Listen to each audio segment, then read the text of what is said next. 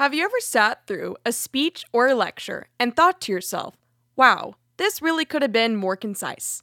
If you've ever thought that, then you'd probably be a fan of Silent Cal, the 30th President of the United States. The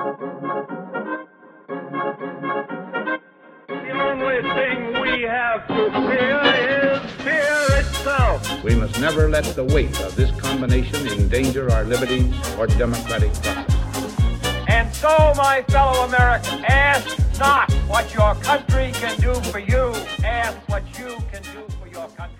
This is Great Men Back Then, the show where we talk about great people in American history.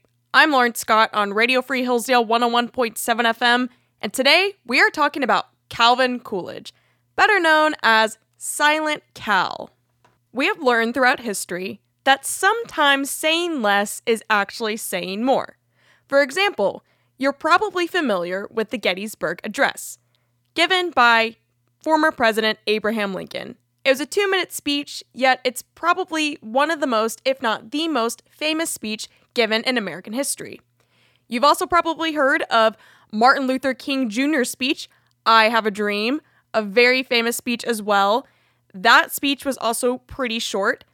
And then also Winston Churchill had a pretty short speech titled Blood, Toil, Tears, and Sweat.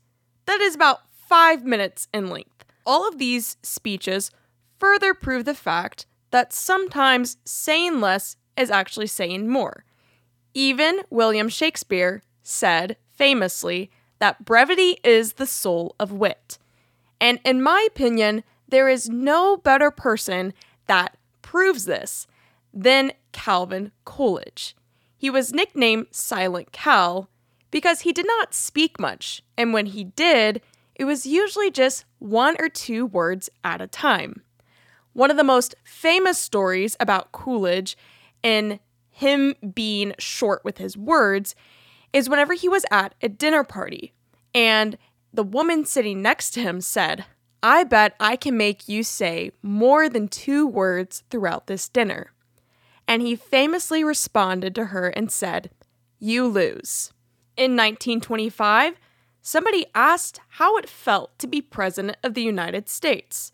A question which one would assume would have a lengthy answer, but not with Coolidge. He just responded and said, well, you got to be mighty careful.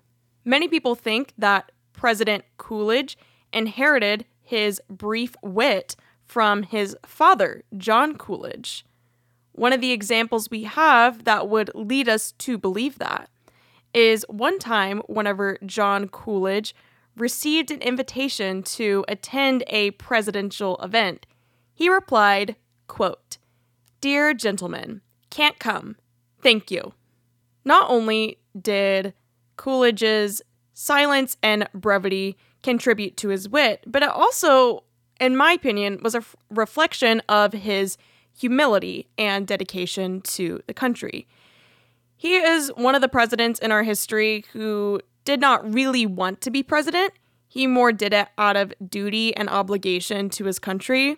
And we have seen throughout history, George Washington is a great example of this, that usually the best presidents in our history are those who did not necessarily want to be president, but did it out of duty for their country. Although there is a witty side to Coolidge's few words, there's also kind of a sad side.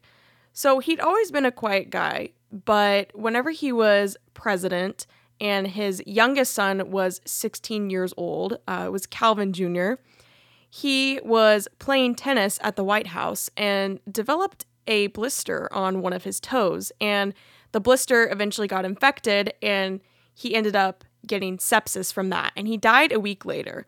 And so this had a great effect on the president and caused him to suffer from depression and anxiety, which then contributed to his silence. But despite going through that tragic, traumatic thing, he still did a wonderful job being president of the United States and was always known for his brevity. It is because of Coolidge's wit, humility, and dedication to the United States that I argue he was a great man. Thank you for listening to Great Men Back Then. I'm Lauren Scott on Radio Free Hillsdale 101.7 FM.